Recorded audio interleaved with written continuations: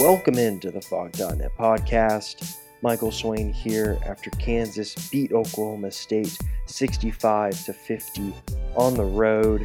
And that was an interesting game, to say the least. Just the ebbs and flows of Kansas and how they looked offensively and defensively.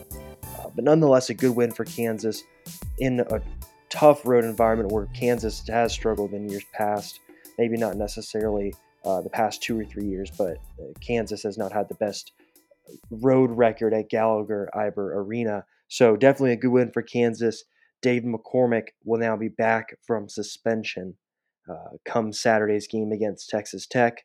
But to give you an idea of what we'll talk about today on the podcast, we'll kind of focus on the big picture, the biggest newsworthy thing that came out of this game. And no, it's not Christian Braun continuing to play really good basketball. It's not, Udoka Azubuike and Devon Dotson's foul trouble. It's not David McCormick coming back from suspension. It's what Bill Self had to say after the game regarding where Kansas is going to go with his lineups from here on out. Post-game, Bill Self was asked if he'd continue with the two big starting lineup and then transitioning into four-guard lineups outside of the first stretch of 4 minutes is what it usually is. And Self was asked about that, and he said, I would say, yeah, that's who we are as of today, referring to the four-guard lineups. Continuing on, quote, I don't see that changing. I think David will still play the same amount of minutes or close to the same, but I see our best lineup being probably with him and Doak playing the five and those other guards splitting time on the perimeter. So, considering where this season has gone in terms of what Bill Self said early on in the season, this is a change of tone. He has been kind of bullish early on in the season and through non-conference play that no, like, hey guys, it may not look pretty, but we're going to work through the two bigs. We feel like, Bill Self even said this, like, you could quote him. I don't have the exact quote in front of me right now, but he said that for us to go far in March, we will need to play with two bigs. I think that is very interesting now that maybe that, two big lineup, maybe that means that says more about David McCormick. Maybe it says more about Udoka Azubuike. I don't know. You can interpret that yourself.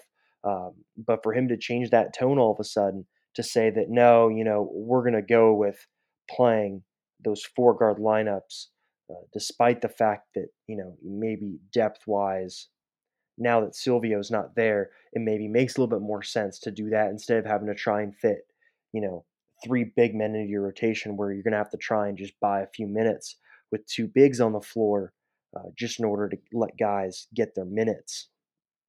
So, in a big picture sense, what does this mean for Kansas going forward? I think this is probably a good thing for Kansas. We have seen that this team looks a lot better with four guards on the court. That's not a hot take by any means. You can look at the advanced numbers for those two big lineups. They're not good. I think at one point, maybe it was during the Baylor game or maybe after it, but the two big lineups were turning the ball over 20% of the time. So, just in terms of what it looked like, it never really gelled or looked refined. So, for Kansas now, the fact that they are pivoting to this four guard lineup around Doak in terms of big men, it really does help Doak. I mean, we've seen this season what he looks like with Dave McCormick on the floor and then with four guards around him. And that's not to say that Doak can't be effective with Dave McCormick on the floor, but if you're trying to maximize what Udoka Azubuike can do for you, it makes sense to have him out there as a solo big. Yes, Dave McCormick threw Doak some lobs and vice versa. Doak threw Dave McCormick a lob at some point. Uh, but those singular plays don't make up for the bigger impact and the greater impact that a guy like Udoka Azubuike can have in the game. You look back against Tennessee, how good he was when he was on the floor versus how bad Kansas was when he wasn't on the floor. Granted, a lot of that has to do with not having a center to be able to play. So you're relying on Tristan Enaruna, a true freshman who is 6'9", 6'10", with endless arms to try and play the five. He has played the 3 and 4 his entire career. So maybe the valley that Kansas went through against Tennessee was maybe because of that. but I still think you see the impact of what Udoka Azubuike brings when the four guards are around him. In that Tennessee game, showed you that. That could be from blocking shots. That can be from just the pure post presence that he brings. He's been a lot better this season at being patient when in the post. Yeah, the turnover numbers can be bad on a game to game basis, kind of depending on what teams do. But in a greater sense, Udoka Azubuike has become a much better passer out of the post. So what this does now is it brings you back to that 2018 team that went to the Final Four in that formula, where it's we're going to have a singular big man, we're going to space the floor around him, give him room to operate, and then we will take what the defense gives us. If the defense is going to double Doke or do what Baylor did, where you front the post and have someone come from behind, well, what happens then is if you're able to get the ball to Doak, he's gonna if he is able to make the decision fast enough, he can shoot it right out to a shooter, which it has been Isaiah Moss, Christian Brown, Ochai Baji in the corners. So that is a good shot. If you can get open threes in the corner for shooters like those three, that is a good shot. So maybe you see what different teams have done where they try and play Doak straight up. Then you have Udoka Azubuike in a one-on-one matchup, which is going to end up in getting a pretty high percentage shot. Doak hasn't taken a shot outside of the paint this season.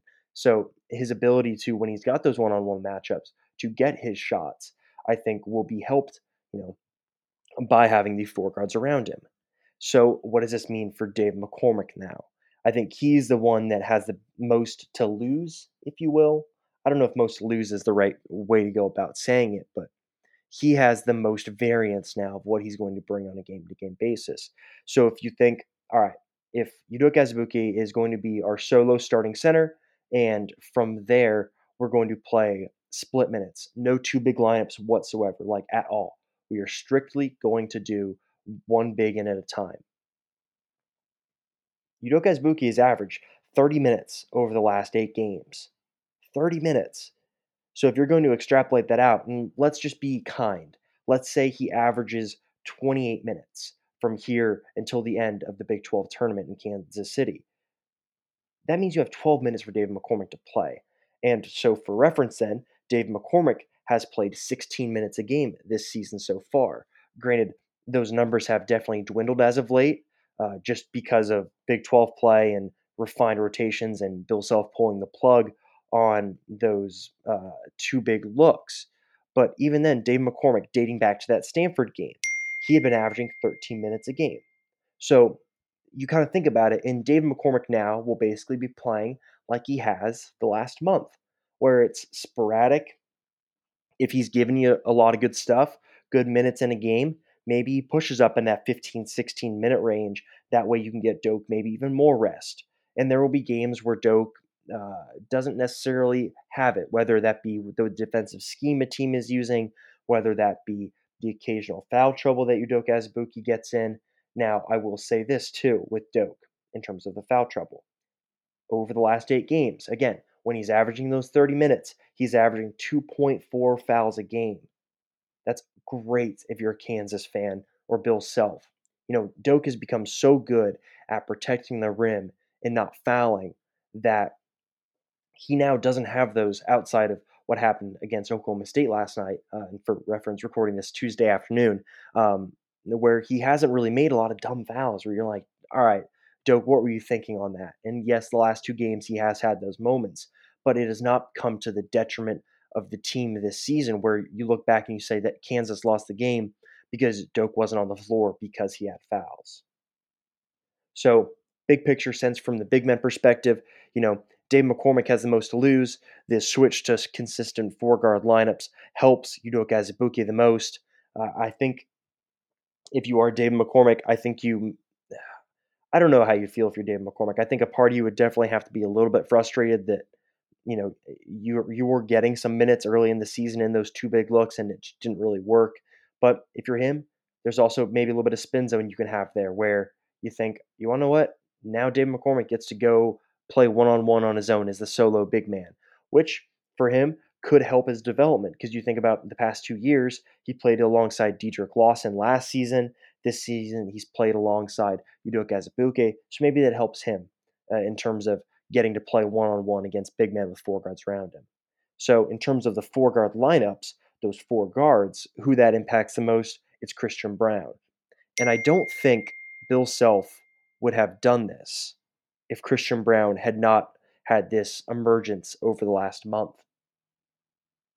Christian Braun has been really good for Kansas ever since that Villanova game.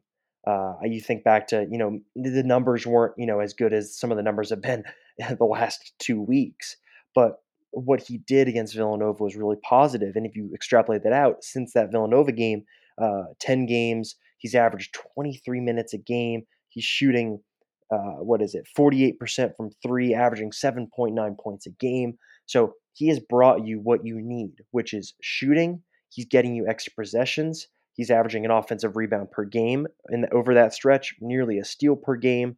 So he's doing those extra things that Bill Self kind of expected from him earlier in the season. And I think that that is a big reason why Bill Self maybe feels comfortable going into the four guard lineups now, is because he can rely on Christian Braun, who, you know, the brawl against K State aside, uh, it really does stink that that took away from Christian Braun's big game where he makes 6 of 10 from three. Being a Kansas kid playing in his first Sunflower Showdown. I wrote about him after the game, tried to give him a little bit of justice, some attention there that he, rightfully deserves. But again, another great performance from him, and this time on the road. And I will say that too, that Christian Braun on the road this season has been hit or miss. 2 points against Oklahoma, 2 points at Texas. It has been great for him on the road, and for him to put together a performance like that on the road, I think speaks to his development and the way that that's kind of exponentially happened over the last month.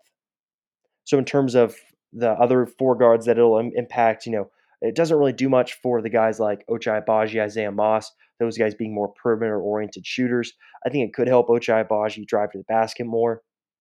That's something I talked about with Josh Briscoe on the radio this past week, which I tweeted out the podcast link. So if you missed that, go listen to that. Talked to him before the Tennessee game. But something I mentioned to him was how much I'd like to see Ochai Agbaji shoot more free throws. I mentioned that on the podcast as well, just the aggressiveness. So maybe the spacing now will help Ochai with those free throw shootings and just attacking the rim and with that aggressive mindset that Bill Self wants him to have. But in terms of who else this helps, I think the most, like the two people it helps the most on the perimeter, it's Devon Dotson, Marcus Garrett. Those two are KU's best slashers, best dribble drive guys, and arguably the two best passers on the team. So, what will this do for them? This allows them to go into that, the 4 round one with the pick and roll, to where now Udoka Azubuike can come up, set screens, which he is incredibly good at, and then off of those screens, Devon Dotson can roll, attack the rim, kick out the shooters. Marcus Garrett can roll, attack the rim, or drive, attack the rim, and then try and throw up lobs to Doke like we've seen this season.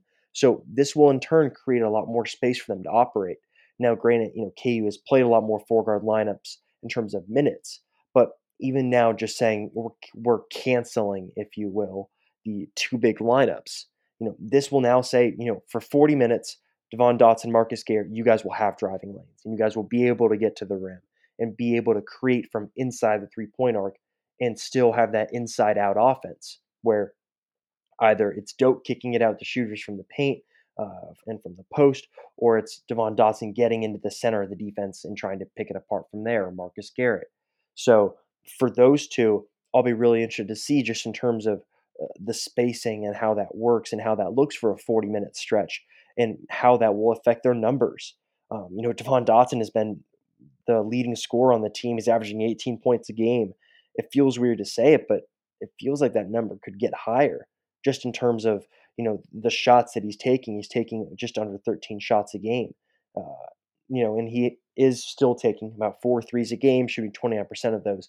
But in terms of inside the arc scoring, it wouldn't surprise me if you see Devon Dotson, add maybe another point per game to that total, just because of he's able to get to the rim more, which means he's going to finish, not at a higher clip, but he's going to finish at the same clip you'd assume if you extrapolate that out, or he's going to draw more fouls. So there be more opportunities for Devon Dotson to score points in the paint. And the same goes for Marcus Garrett. So that's all the time we have for today. Thank you as always for listening to the Fog.net podcast. If you like what you heard, please leave a rating and review on iTunes. We really appreciate that. As always, you can stay tuned to Fog.net for all sorts of great KU basketball and KU football content. Right now, as always, you can get started with VIP for just $1. We've got a ton of great VIP stories coming out over the next week or so, stemming from the Kansas Junior Day for football recruiting for the class of 2021. We'll have great basketball content as we continue through the season. As always, you can follow me on Twitter at mswain97. And with that said, we will talk to you next week.